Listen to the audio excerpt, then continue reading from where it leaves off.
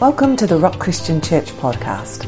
Today's message is Between Bethel by Pastor Sean Wood. Let's pray as we come around God's Word. Father, right now, we just surrender our hearts to you. We ask you, Lord, to have your way. There are people here today that need healing that goes far deeper than our physical bodies, and we are aware of that. And so today, Lord God, we pray, Holy Spirit, that you would have the liberty to move upon our hearts, we ask. In Jesus' name. Amen. If you've got your Bibles today, we're going to be mostly tracking through the book of Genesis.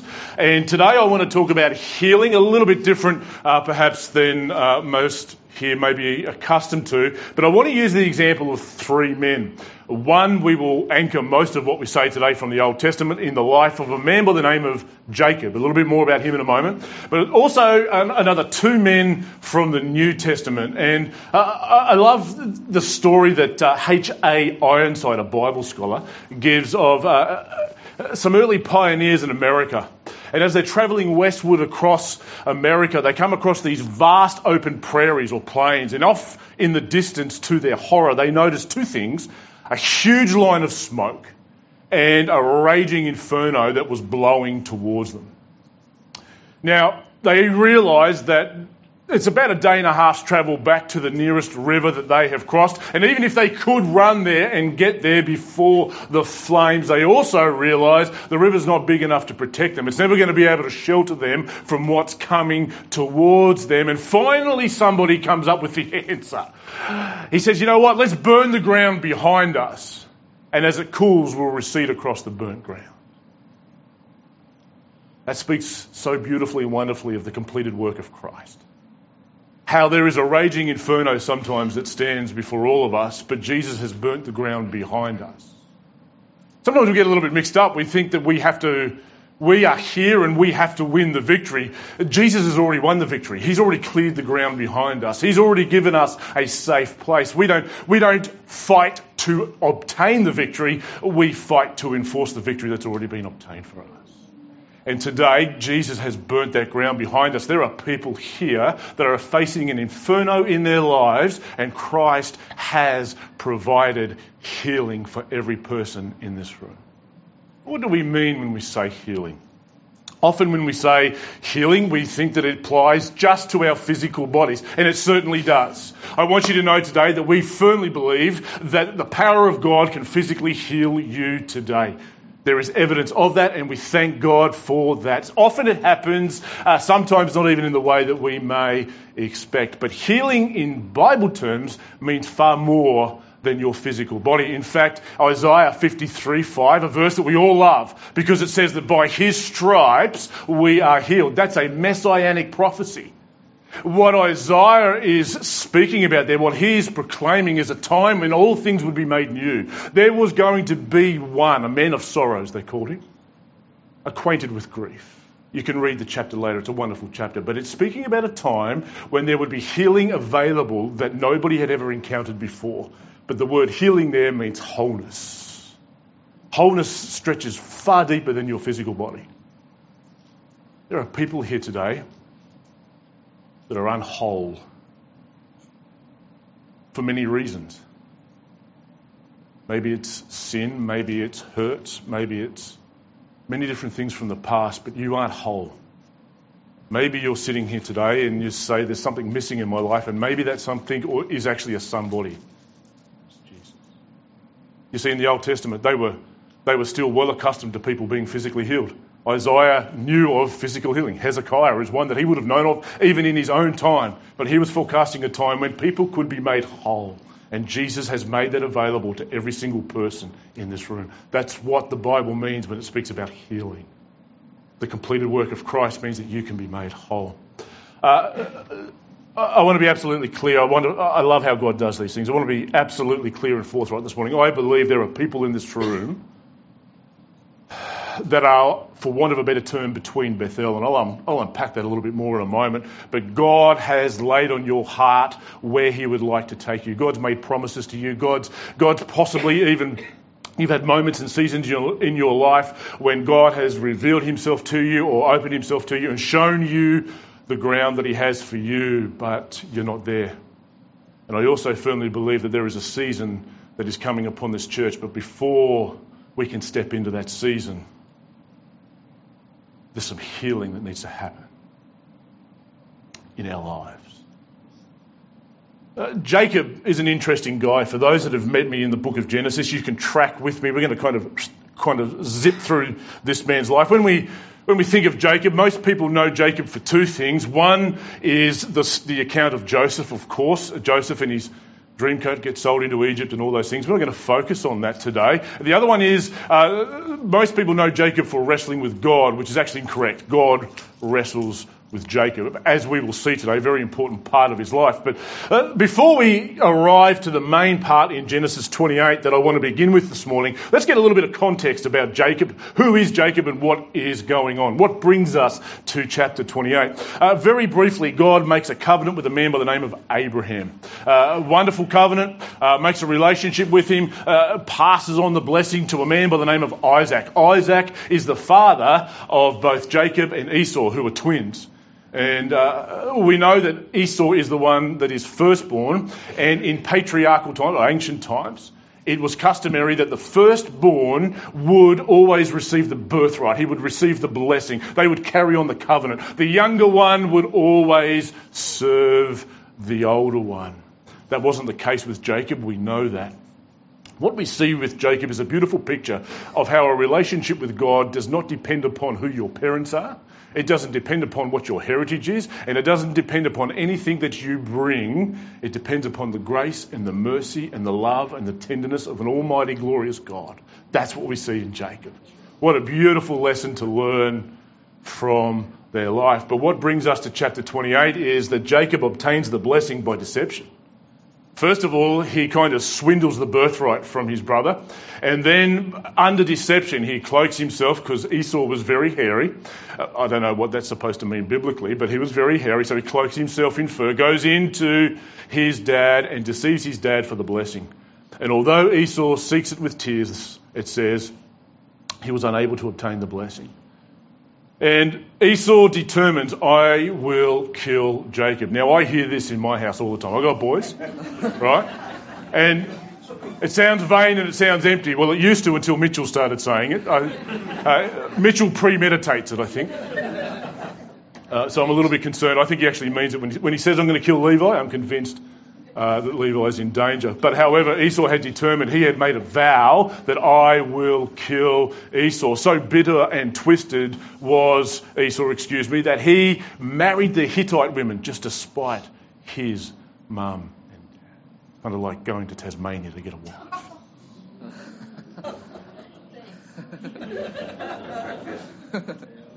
If you want to pray for somebody today, pray for your pastor. But we're going to learn from two men. That's what I love about God. Jacob is in the middle right now of running away from God. He's caused an enormous crap storm, for want of a better term. That's Hebrew for a little bit of trouble. He's caused an enormous crap storm for where he is, and he flees. He's got all these problems, and he's running away. His mum says, you've got to get out of here. You've got to go to a very far place called Padamaram. I practice that accent all week, so please clap later on. But he says, you've got to run to a place called Padamaram, well away from Esau. Because he kills you. He's going to kill you. And what happens to Jacob is he runs right into the arms of God. How amazing is God? Let's pick up the story. Chapter 28.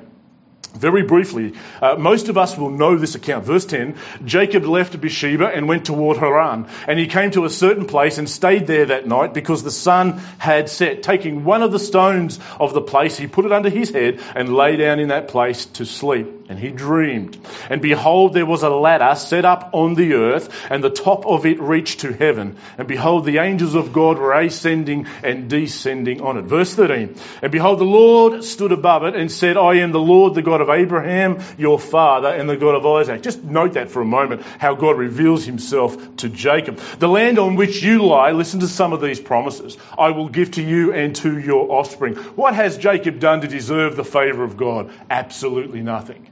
Newsflash, neither has anybody in this room. Verse 14, your offspring shall be like the dust of the earth, and you shall spread abroad to the west and to the east and to the north and to the south. And in you and your offspring shall all the families of the earth be blessed. Wow. Verse 15, what does God promise? He says, behold, I am with you. God promises his presence. What a promise that is. And I will keep you. He promises his preservation. Wherever you go, and will bring you back to this land. Will bring you back to this land. I love how God finishes this. For I will not leave you until I have done what I have promised you. There are people in this room today that need to hear those words. There are people in this room today that think, I'm too old. There are people in this room that think I've mucked around for too long. I've wasted my life. God would never want to use me. God has said, I will not forsake you until I bring to pass what I have promised.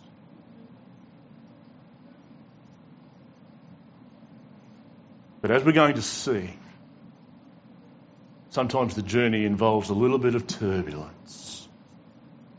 Verse 16, then Jacob awoke from his sleep and said, surely the Lord is in this place and I did not know it. God's presence is everywhere. We're just unaware of it sometimes. Most of the time. Verse 17, and he was afraid and said, how awesome is this place? This is none other than the house of God, and this is the gate of heaven. If you want to fast track down here, he calls the name of that place Bethel in verse 19. But the name of the city was Luz at first. Then Jacob made a vow saying, if God will be with me and will keep me in this way that I go, and will give me bread to eat and clothing to wear, so that I come again to my father's house. The real profound sentence coming up, it says in peace, he says, the Lord shall be my God. That's a profound statement. That statement is full of profundity. Yes, I've been reading the dictionary again this week. Profundity is a real word. But that sentence is full of enormous profundity. Why? Because God reveals himself to Jacob. How many people in this room today have had that same moment in time when God reveals himself to you? God is no longer the God of your mum and dad. God is no longer the God. God is no longer a God. Jesus is no longer a Lord. He is your Lord. How many of us have had that moment in our lives? How many times can we count that we've known the sweetness of the presence of God and him speaking? How many of us have had the fire burning inside and we thought that it would burn so hot and rage so much that it would consume us? And we've had those seasons in our lives and we miss that. Jacob's in one of those moments right now. He's at a place called Bethel. He doesn't stay there. There are many people in this room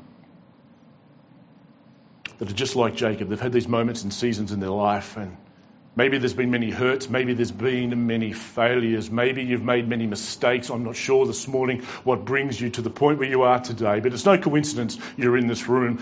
You won't find the word coincidence linked with God, just as an FYI. And maybe you think you'll never come back to Bethel. I want to tell you today, you can. But sometimes there's an enormous amount of healing that's got to happen on the inside. In the New Testament, we fast forward to one of the shortest books in the New Testament, a book by the name of Philemon. Not Philemon and not Pokemon. It's Philemon. Interesting story here. Talk about running into the arms of God. In the first century, if you had a slave under Roman law and that slave did anything wrong, you had full power to punish that slave how you saw fit, even up to killing them if you desired to, which is pretty harsh. But Philemon was a man well known by Paul the Apostle. In fact, Paul had stayed in his house. Paul, when he was doing ministry journeys, would stay with Philemon, knew him quite well. And if you read the story, it'll take you about 3 minutes over your breakfast. But the story of Philemon is very beautiful because what happens is Onesimus, interesting guy, Onesimus, the slave of Philemon, steals from Philemon and runs away from him. And isn't this just how God works? You think you're running away from all of your problems. You think you've put all your problems in a great distance away. See, that's what Jacob thinks he's doing right now. I'm going to go into a distant land. Esau will forget everything that's going to happen. It's going to be 20 years before he sees Esau again, by the way. And Onesimus runs away and he runs right into the arms of God. And he encounters a man by the name of Paul the Apostle. And the whole letter of Philemon is because Paul's writing back to Philemon. But Onesimus runs into the arms of Paul and into the arms of Christ. He comes to faith in Christ. And isn't that just like God? When you think you're running away, when you think you've put everything, there's no hope for you anymore. that you run right into the arms of God. Paul had some really confronting advice for Onesimus. And we're going to get to that in a moment. And we're also going to find that Jacob finds himself in an enormous confronting place as well. For those that know the story of Jacob, we're going to fast track in a moment to chapter 32. But for those that know the story of Jacob, you will know that he finds Laban, he settles down, and his eyes are fetched for a lady by the name of Rachel. And so he makes an agreement with Laban and says, you know what, I'll work for you for 7 years for your daughter. 7 years? Wow. Laban agrees, but on the marriage night, he sends Leah in and he deceives Jacob. The deceiver becomes deceived. Jacob, by the way, means deceiver, swindler. And he becomes deceived, and so he ends up laying with Leah, and then he has to take her as his wife, but he still wants Rachel, so he makes another agreement and says, oh, you know what, I'll work another 7 years. She must have been good, right? Another 7 years, and then after 14 years, he takes both of them still as his wives, and he begins to outgrow Laban because this is what I love about God. Jacob, you have a look at the nature of Jacob. You have a look at how much of a swindler and a deceiver he was. It didn't matter where Jacob went. God blessed people through Jacob. And it gets to the point where Laban is enormously blessed, and he knows the only reason I'm blessed is because Jacob's here. For more reasons than the fact that he took my troubled daughters away from me, but for more reasons than that, I've got my flocks are growing. Everything's just really easy. The blessing of God. And so Jacob makes a point and says, you know what, we're outgrowing each other, and it becomes a little bit restless. And in chapter 31, God says to Jacob, I love this verse, 31 verse 3, then the Lord said to Jacob, it's time for you to return to the land of your fathers and to your kindred, and I will be with you. It is time for you to go back to Bethel. For those that have been tracking with this church for a long time, for those that were here in the early days, I think of Robin, I think of Neil and Pam. I think Robin was here when Noah was still leading worship. And Robin and Neil and Pam have been here for a long time, and their heart, why are they here for a long time? Because God has rested on their heart that He is doing a work. And it's been an up and down ride, Rob, and I'm sure that everybody that's tracked with this church for a long time would say this has been an up and down ride, and then to culminate everything, we get this weird guy from Tasmania. My son, Reuben.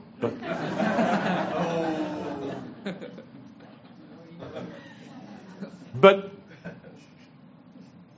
the reality is that through all the ups and downs, God is taking us as a church and as a people. I firmly believe God is taking us to a place. I think God wants to bring us back to Bethel. I think God wants to move us more into the fullness, closer to Him, more into His fullness, further into His presence, expanding His kingdom more and more. God wants to work through us. But before we get back to Bethel, both as individuals and as a church, I think God is doing a deep work in our lives. And God says to Jacob, it's time to go back to Bethel. It's interesting because now when Jacob does come back to Bethel, God's using different language, a language like dwell. You're not visiting anymore, Jacob.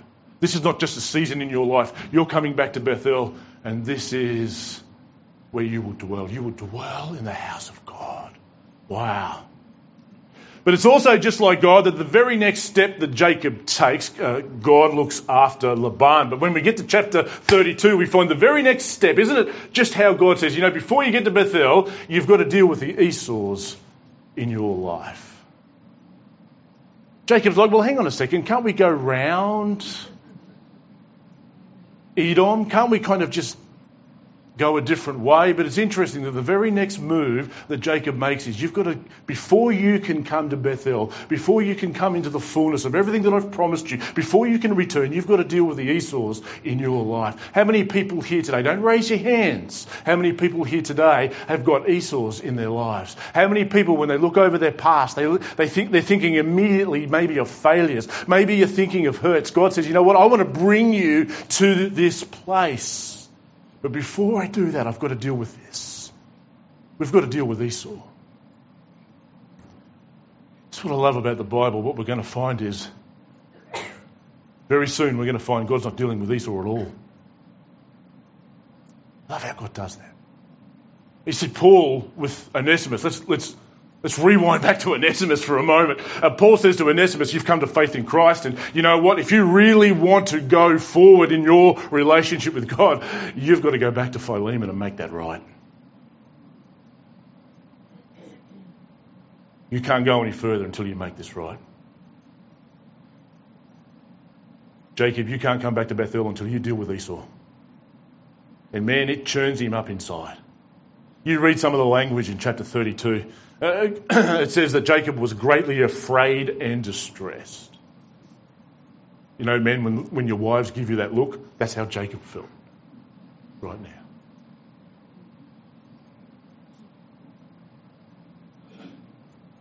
Jacob goes on and prays, and I love his prayer. Listen to how Jacob's language is beginning to change. God's going to enormously bless Jacob, and you wouldn't have picked how he's going to do it.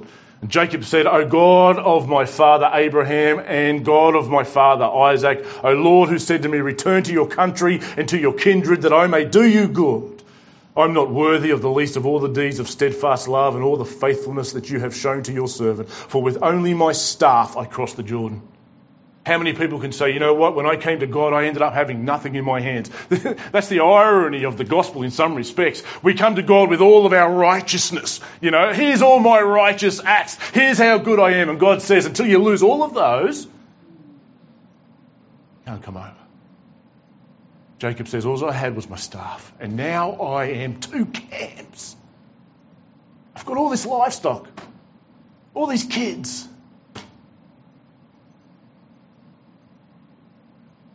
And he reminds God, please deliver me from the hand of my brother. He's afraid that Esau's going to overrun him. And if you read the story, we're going to pick it up in verse 22 in a moment, but if you continue reading the story, Jacob's so worried he takes matters into his own hands. How many of us are like that? How many of us are like Jacob right now? Jacob's like, okay, I've got to make this right. How many of us are sending sheep and goats? See, he surrendered. He was surrendering sheep. He was surrendering goats. He was surrendering wealth. He was dividing his camp. He was doing everything he could to try and appease Esau himself. And how many of us are like that? I'll make this right. I'll do it. How many of us are wanting to do it our way? You see, Jacob was ready to surrender everything. But was Jacob ready to surrender himself? That's what God wanted, you see. I love the story. You know, often we pray and we go through the Lord's Prayer really quickly. When we get to the third man, you'll unpack this a little bit more, but isn't it interesting how we just quickly pray the words, not my will, but your will be done. And we say, God, your will be done. And here's a sheet of paper we slide across the table with how we would like you to do it. Thank you very much right now. If you could just rubber stamp my prayers, God, I've got everything sorted. I know better than you, so I'm just going to slide the piece of paper across. Here's how it should all happen. Your will be done. Yeah, just stamp at the bottom, please. How many of us pray prayers like that? How many of us seek God's will, but we've already gone before him and worked everything out? That's what Jacob's doing right now. What God's waiting for from Jacob is the same thing he's waiting for from every single one of us. Is the moment in our lives when we slide that piece of paper across the desk and the only word that's on there is the word yes. God, you fill out the rest.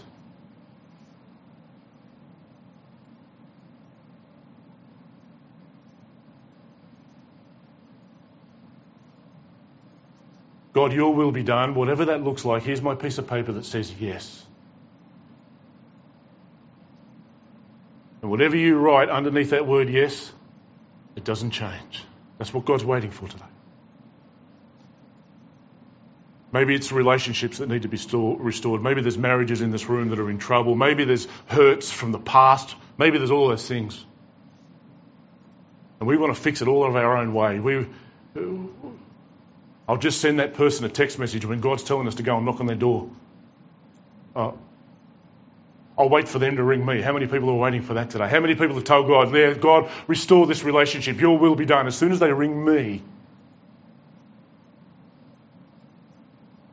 You see, God wants to move us forward, but there's been some hurts. There's some unwholeness. Verse 22, I love this account. I reckon we're about to describe some people in this room. The same night he arose, he took his 2 wives, his 2 female servants, and his 11 children, might be part of his problem, and he crossed the ford of the Jabbok. He took them and he sent them across the stream and everything else that he had. Verse 24, and Jacob was left alone. Oh, when God gets you alone. Now read this now. And a man wrestled with him until the breaking of the day. When the man saw that he did not prevail against Jacob, he touched his hip socket, and Jacob's hip was put out of joint as he wrestled with him. Then he said, let me go, for the day has broken. But Jacob said, I will not let you go unless you bless me. Verse 27, and he said to him, what is your name? Great question. Please remember, whenever God asks you a question, he's not looking for information. We've covered this many times. When God said to Adam, where are you, or where were you? It wasn't like, hang on a second, where did I put that dude? No. He wanted Adam to know where he was. What's your name? My name's Jacob, the deceiver. Not anymore. There's people in this room that have been wrestling with God for a very long time. There's people in this room, maybe you've been wrestling with God for years. Maybe you've been wrestling with God for months. Maybe you've been wrestling with God for days. You want things your own way. You're going to make everything happen when God's still waiting for you to surrender the one thing that he's waiting for, and that is you.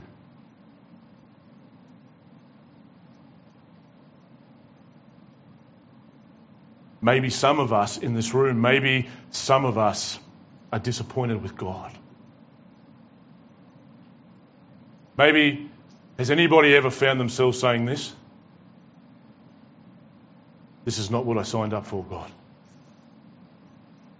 When you called me, when I decided to follow you, Lord, this is not what I signed up for. And here's where we need to remember that we love our pastor, because right now, Jacob thinks that all of his problems are external. Jacob's made the biggest mistake that we all seem to make. Jacob says, all of my problems are Esau. We think that all of the past hurts are our problems. We think that what that person said many years ago, maybe how we were treated, all of those things. And I'm not denying, if we went round the room here, man, there are some stories in this room. There are some stories. We need a supply of tissues that are... Everybody in this room has got a story. And we always think, you know what, God, all of our problems are everybody else. When what Jacob teaches us and what God is teaching us is our biggest problem is internal. The reality is you can't control what happens on the outside. Quite often you can't. And sometimes God shakes the boat. Remember, love your pastor.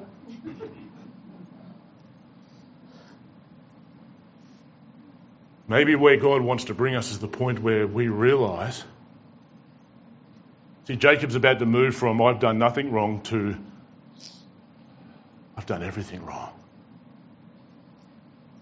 God says to Jacob, what's your name? He says, well, my name's Jacob. I'm the deceiver. I'm the swindler. God says, no more. He says, you shall now be Israel. See, Israel was who God had always intended Jacob to be. That he would be the beginning and the forming of a nation. 12 tribes, 12 redemption.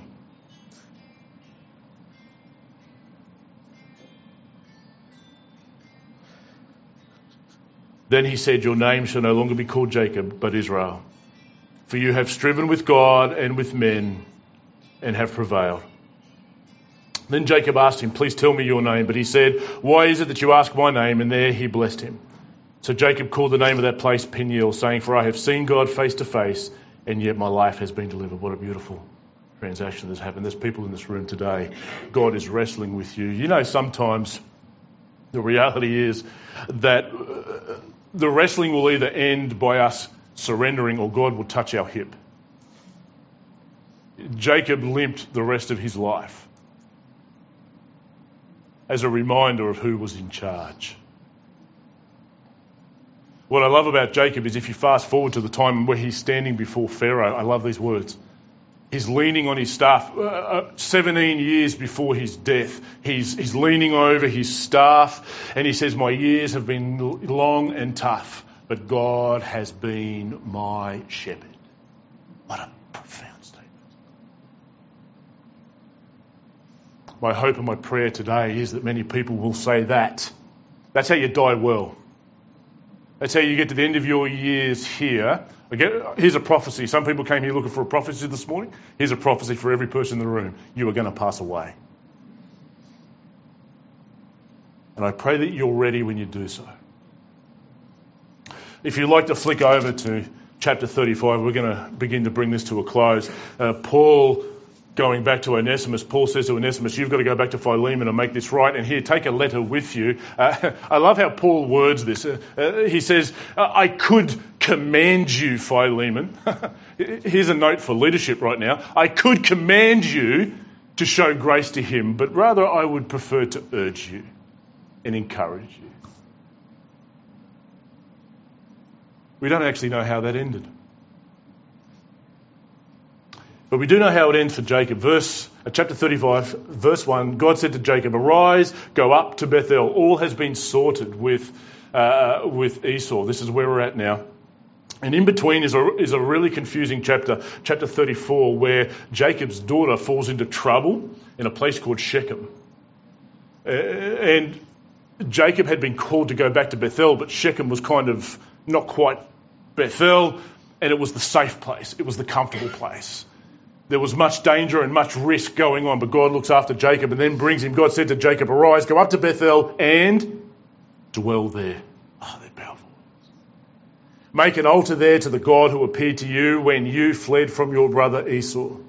Verse 2. So Jacob said to his household and to all who were with him, put away the foreign gods. You've got to be right with everybody else first. You ever notice that?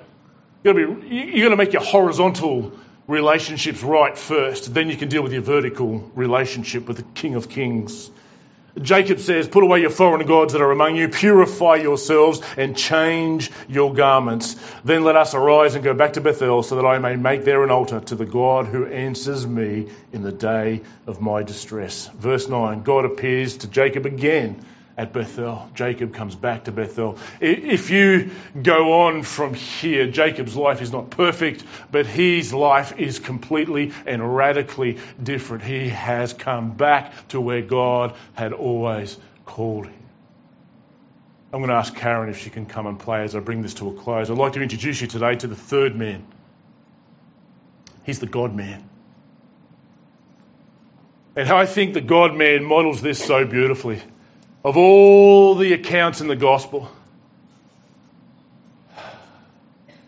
I take great encouragement from the Garden of Gethsemane. How many people find themselves in a season like the Garden of Gethsemane? You know, in the Garden of Gethsemane, the Bible tells us that Jesus was greatly troubled. In the Garden of Gethsemane, Jesus says, if this cup can be taken away from me. What's Jesus saying? I want to get to there. Can I go round the cross? Is there another way? You see, we talk about being in the fullness of the Spirit. We talk about walking and living in the power of God. We all want to live in the resurrection power of God. We all want that empty tomb moment, but none of us want to go by the way of the cross. You see, you can't get there. Jesus said, anybody who comes after me must take up his cross and follow me. And in the Garden of Gethsemane, I take great encouragement. Why? Because Jesus says, not my will, your will be done. That's that blank sheet of paper with the word yes. And what that meant for Jesus was, I'm going to surrender my life into the hands of these thugs. And they're going to flog me until I have no control now. They're going to beat me until I'm almost dead anyway. And then they're going to make me try and carry my cross all the way up to the top of that hill. And all the way up there, people are going to spit on me and swear at me and curse me. And the Pharisees are going to laugh at me. But he could see the empty tomb.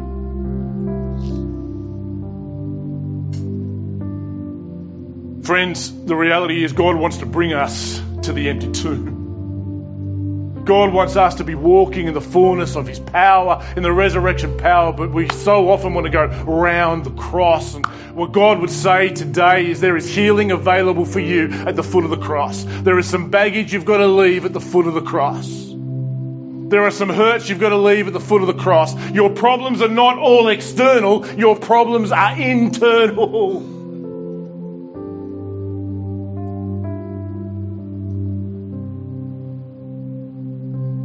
So many of us are like Lazarus. We come stumbling out of that tomb.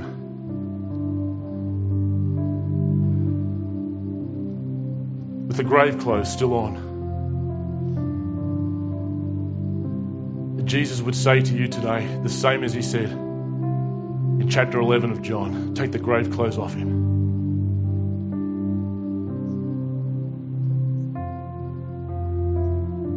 If you're here today and you feel like you're between Bethel and God's been placing his finger on those areas in your heart, don't go away today without doing business with God. Karen's going to lead us in a very light song right now. It's a very easy song. It's all to Jesus, I surrender. All to him I freely give. If you want prayer today, we'd love to pray with you. Thanks for listening to the Rock Christian Church podcast. To be notified when the next episode is available, subscribe on our website at therock.org.au. You can also connect with us on Facebook at The Rock Christian Church. We hope you have been blessed today, and we look forward to you joining us for our next episode.